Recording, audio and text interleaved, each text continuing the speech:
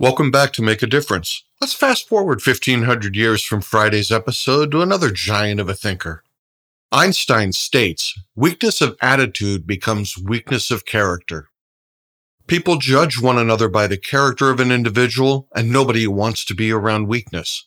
People make their minds up upon meeting someone very quickly, based upon vocabulary, body language, and other things. They then continue to watch after that initial meeting to verify that first impression. One's attitude sets up the stage for others to view you long term. Are you in the state of mind to be aware that you're always on display? That's what I'm thinking about today, and I'll see you tomorrow.